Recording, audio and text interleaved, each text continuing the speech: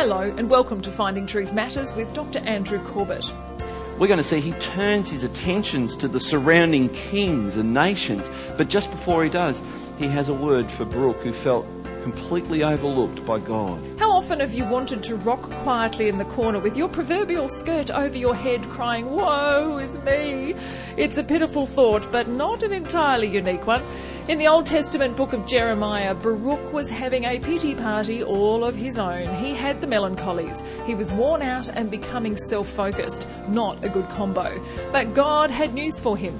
Join Dr. Corbett tonight to understand God's message to Baruch and potentially to us as well. Do not seek great things for yourself. This is Jeremiah chapter 45 and verse 1. It says this: the word that Jeremiah the prophet spoke to Baruch, the son of Neriah, when he wrote these words in a book at the dictation of Jeremiah in the 4th year of Jehoiakim, the son of Josiah, king of Judah. Now that verse is there to say, I'm giving you this word, Baruch, and we are old friends.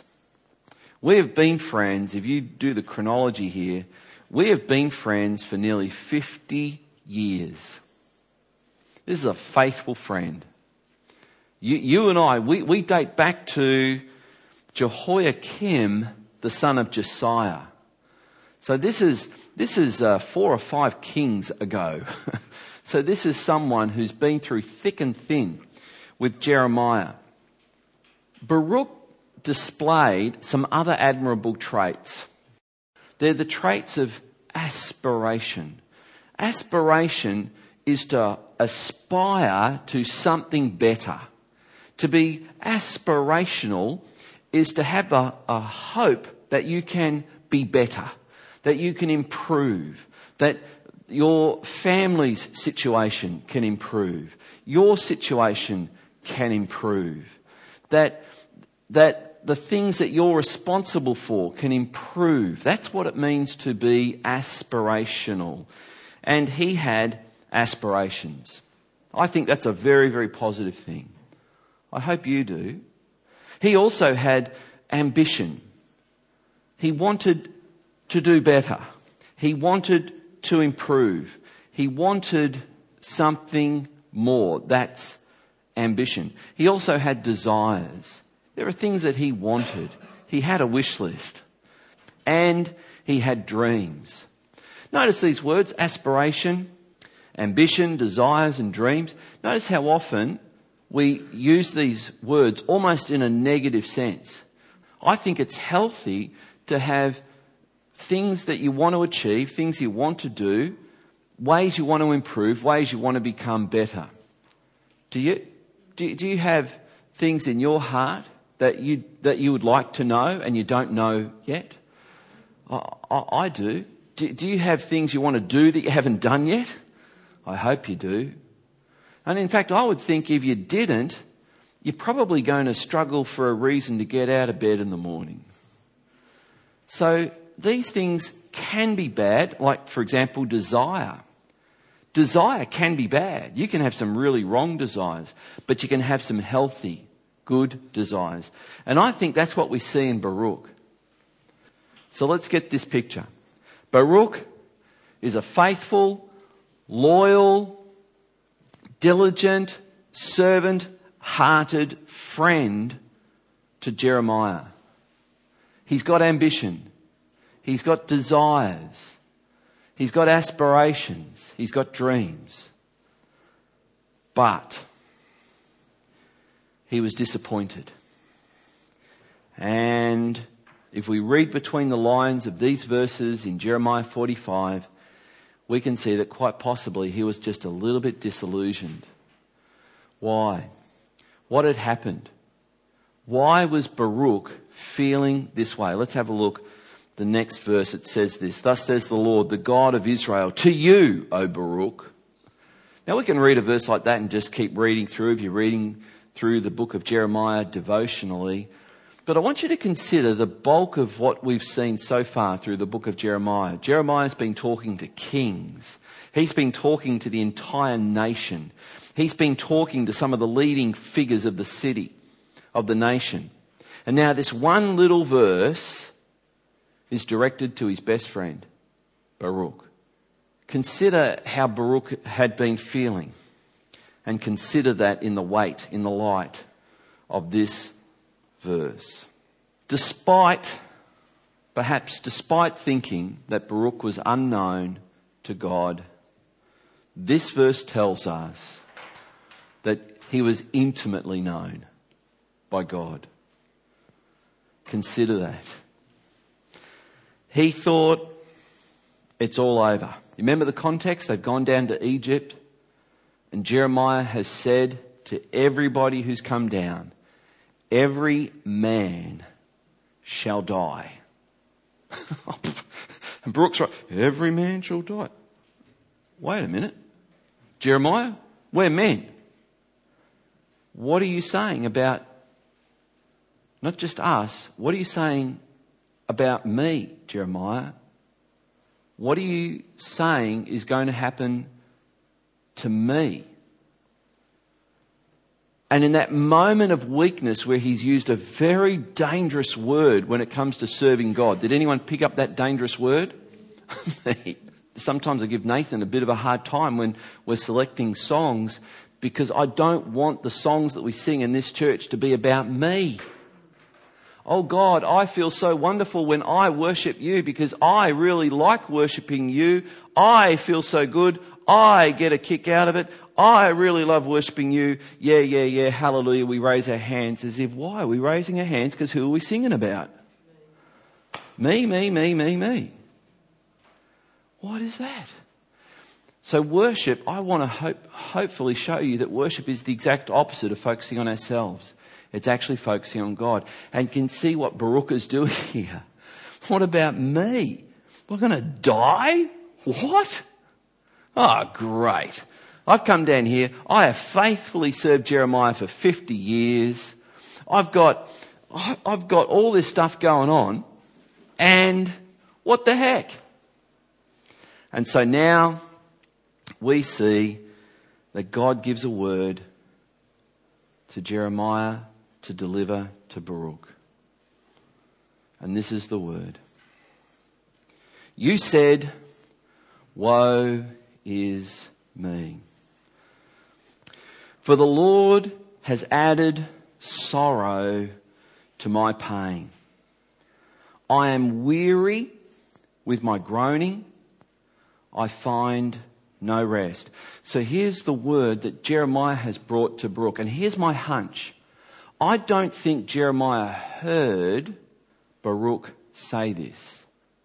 Because I get the impression that Baruch is one of those guys that just internalizes it all. You ever met someone like that? They seem fine, and then one day, explode. They're very frustrating people to deal with. And I think Baruch is like that. And my reason for thinking that is this is chapter 45. Not chapter 5, chapter 45. And this, I think strangely, the fact that God is saying this through Jeremiah to Baruch, I think very strangely Baruch would have gone, he heard me. He sees me. He notices me. The God who speaks to kings and nations hears me. This is an amazing thought. All of this book, Kings and Nations, and in a moment after this, you'll see when we start chapter 46, in the final days of Jeremiah's life, we're going to see he turns his attentions to the surrounding kings and nations. But just before he does, he has a word for Baruch, who felt completely overlooked by God. Completely overlooked. And here we are. God exposes to Baruch's own heart the very cry of his heart, where he said, the Lord has added sorrow to my pain. I'm weary with groaning. I find no rest. There's an old word that we used to use to describe people who are really sad. It's the word melancholic. You don't see it much. Unless you read a lot of Jane Austen, you don't see this word a lot. melancholic. Today, we probably use the word depressed, which sounds really harsh. Melancholy sounds kind of fun. Kind of, I don't know, it's a collie sort of part of melon. Melon and collie are just like fun. There's a holly in there too, that's right. So it doesn't sound half as bad as the word depressed. But it is what it means, the same thing. Baruch's melancholy was partly due to, did you notice how the words that God repeated back to Baruch? I am weary. It's a real clue when we read that, and then we get a glimpse into his state of mind. Woe is me, I am weary, I am run down. And that's when we are very susceptible to feeling melancholy. If you are physically tired, if you are physically drained, if you are physically run down, and you are feeling just a little bit ragged, I guarantee you are prime candidature for feeling melancholy. Be aware of that. So this caused his susceptibility to this. One of the best things someone feeling run down and really weary and tired can do is either go for a good walk and then have a good night's sleep.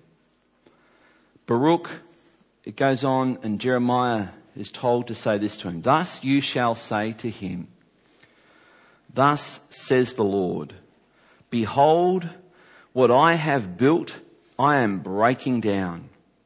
And what I have planted, I am plucking up. That is the whole land. That word right there is the essence of the whole book of Jeremiah. Apart from the fact that we're missing the three key words, famine, sword and pestilence. But they're in there. And this is the intent that we read in the opening chapter of Jeremiah. So what is God saying to Baruch? He's saying, remember all the 44 chapters that you've just written? Do you remember what you wrote? Do you remember how I said from the start, I would pull up Israel like unrooting a plant out of the ground? Do you remember how I said I would destroy Jerusalem and Judea?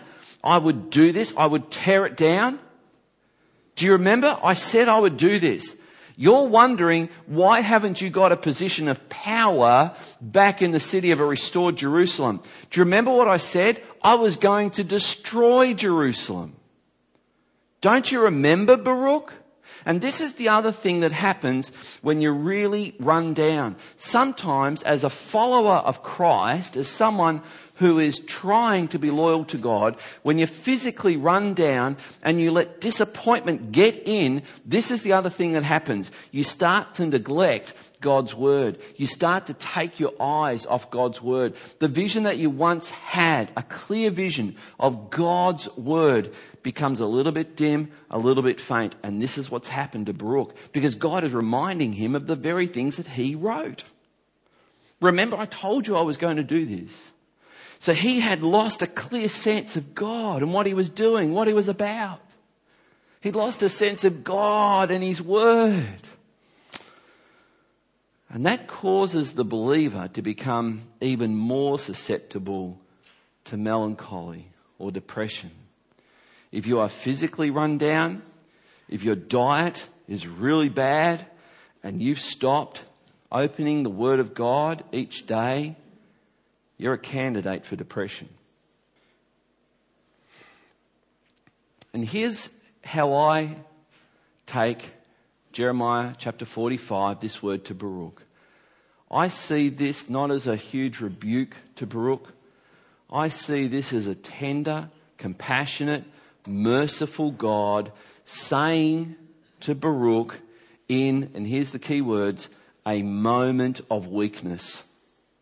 This was a moment of weakness. And you know the thing about a moment of anything?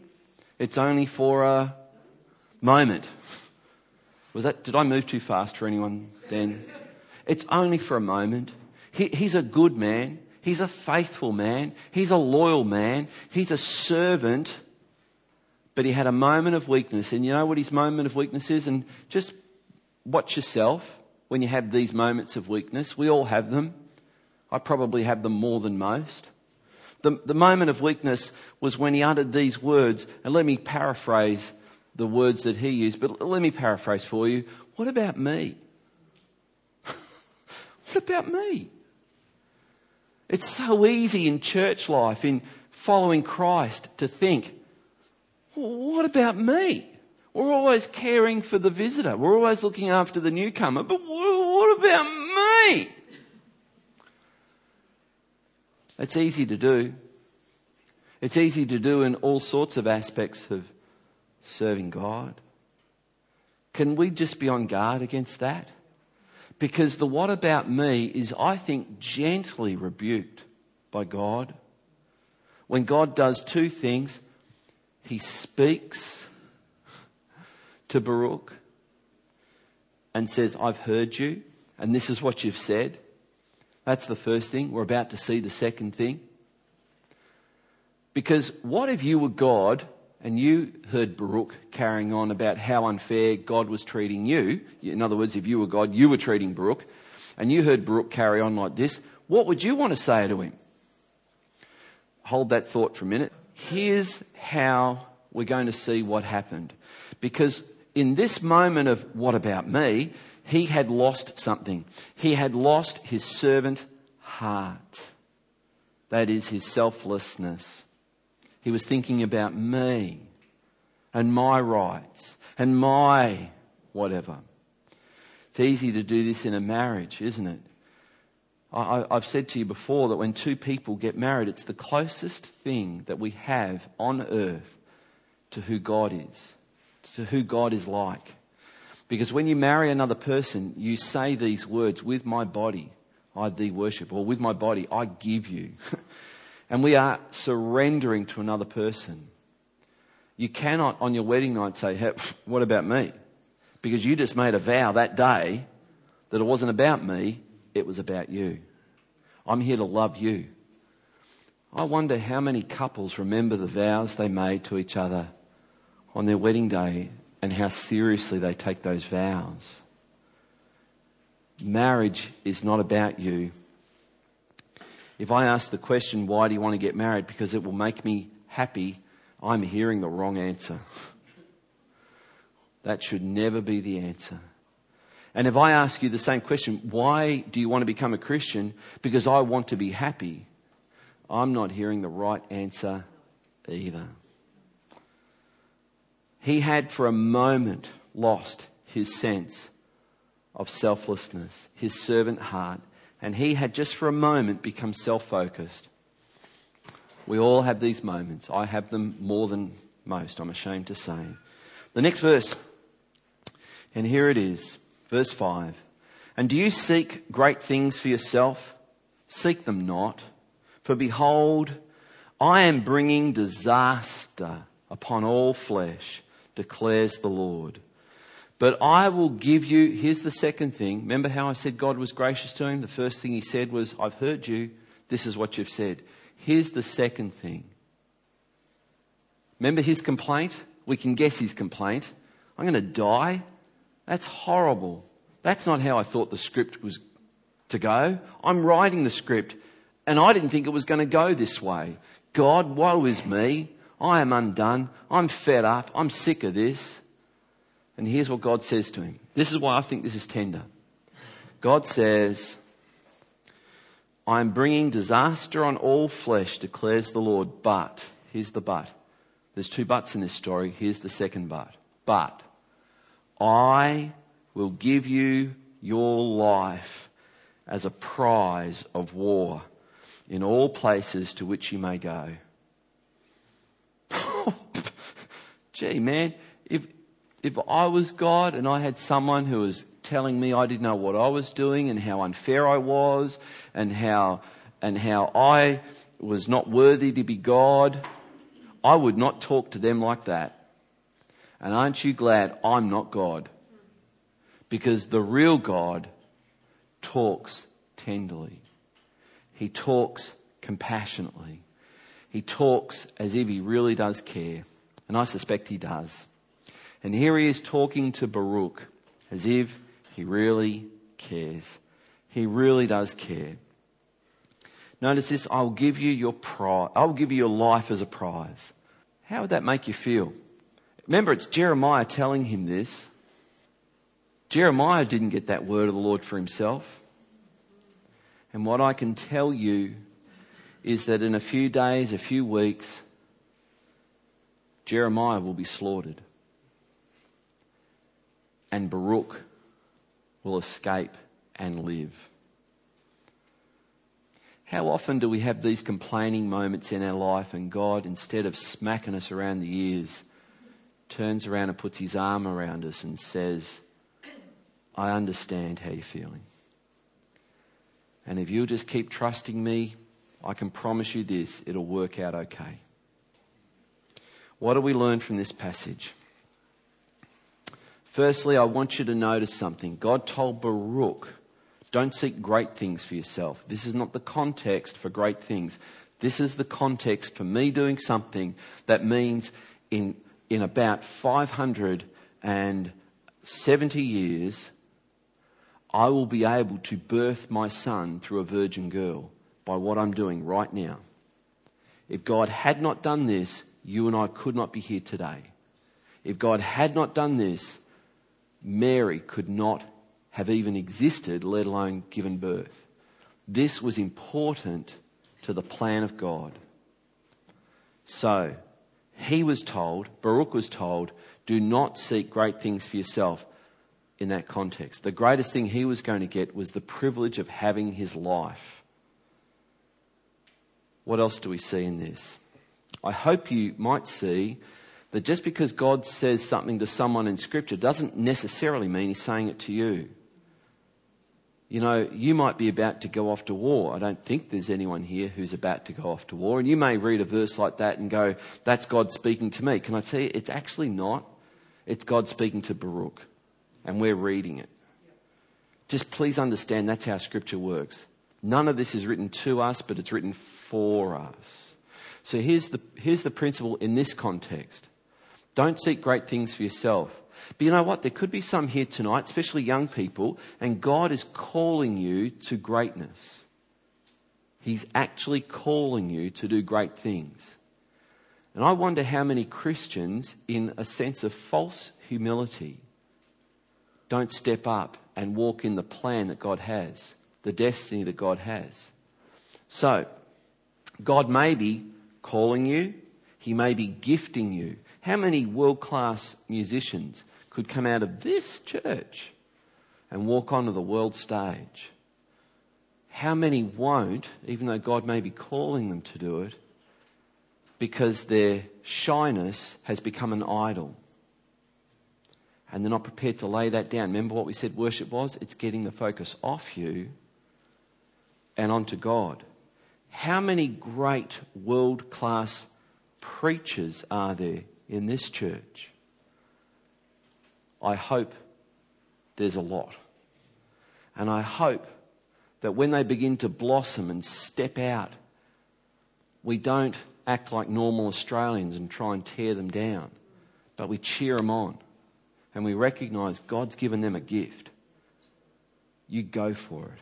You step into what God has for you. So God may gift you, He may call you, gift you, enable you to fulfil great things for Himself. That might be God's plan for your life.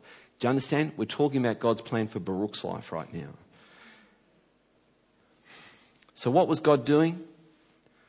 God was being very gracious to Baruch by granting him his life. And I want you to hear this, because I think there are Christians that read random verses in the Old Testament written to Israel or to kings or to different people, and they go, I take that as a promise for me. I don't think you can do that. So let's understand this. God was speaking to Baruch and God was being gracious. He didn't have to grant Baruch his life. He didn't have to, but he did. That's God being gracious. So this practically means this. I hope no one in this church ever gets cancer. But can I tell you this? If I got cancer and God chose not to heal me of that and I died as a result, God has not been one iota less gracious to me than I deserve. And I have looked some of our cancer,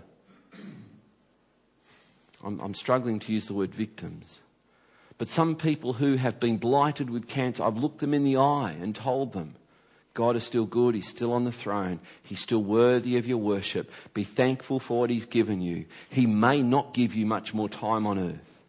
Be grateful for what you've had and what you've got. Now let's pray for your healing. And I'll do that. And if you've ever heard me pray for you, you know I pray that God might heal people by miracle or by medicine. We ask God to do it, and we ask God to give those in the medical profession the wisdom otherwise to do it. And if God doesn't do it, He's not being ungracious to you. But if He does do it, He's being gracious to you. Please, let's understand this. This is why we don't claim our certain rights and wave them up in God's face and demand that He has to do certain things because, after all, we've told Him to. That's not how we treat God. I know that some people aren't going to fully understand that. Here's the conclusion. This is where I want to bring it to a close. So get this. From this is 5 verses out of Jeremiah, written to Jeremiah's best friend, his most loyal, trusted friend. It's a really tender moment. I imagine Jeremiah, the weeping prophet, saying this with tears streaming down his face. Tears as he says this to his best friend. And I can imagine Baruch breaking down in tears and embracing Jeremiah as he realises what Jeremiah has just said, because what Jeremiah has just said, he didn't say. Do you understand what I'm saying? Jeremiah has just said, God has told me He's going to grant you your life. He hasn't told me that. The death that I just announced in the last chapter, Baruch, you wrote it down.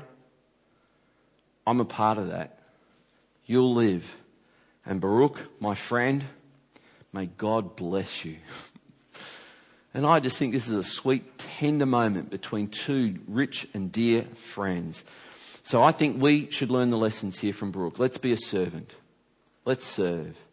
Let's try and minimise the, the what about me moments. I know it was a great song and all, but it's lousy theology. Let's be faithful. What does that mean? It means when you've got a trial, when you feel like quitting, when you feel like giving up, you overcome it. You push through. You keep going. You hang in there. That will happen in your families with your parents. It'll happen with your brothers and sisters. It'll happen with your husband or with your wife. If you want to be faithful, you've got to go through trials and come out the other side. Still in relationship. That's what faithfulness is. And to be thankful. You see, he said, I'm going to grant you your life, and your life's going to be a prize. Who's ever thought, when you wake up in the morning, I can breathe, I've got a pulse in my body. I am so thankful. Most of us don't, because of the context we're in, we take it for granted. But shortly, when the Babylonians come in and they slaughter everyone, and Jeremiah is slaughtered, perhaps, in sight of Baruch, suddenly this expression, I grant you your life as a prize, takes on a whole different context. So let's be thankful for what we've got. What if tomorrow you only had what you were thankful for today? How much would you have tomorrow? Baruch had lost a clear sense of God and His word, and he suffered as a result. Is there a message for you too in there? To be faithful, to be a servant, to be thankful. More from Dr. Corbett next week. Podcasts and Finding Truth Matters resources, including tonight's program, Do Not Seek Great Things for Yourself, are available via the website findingtruthmatters.org or by contacting us at Legana Media, PO Box 1143, Legana, Tasmania 7277. For regular updates and special offers, please visit our Facebook page, facebook.com/findingtruthmatters. Dr. Corbett is pastor of Legana Christian Church and president of ICI Theological College Australia. We look forward to joining you again at the same time next week for another Finding Truth Matters.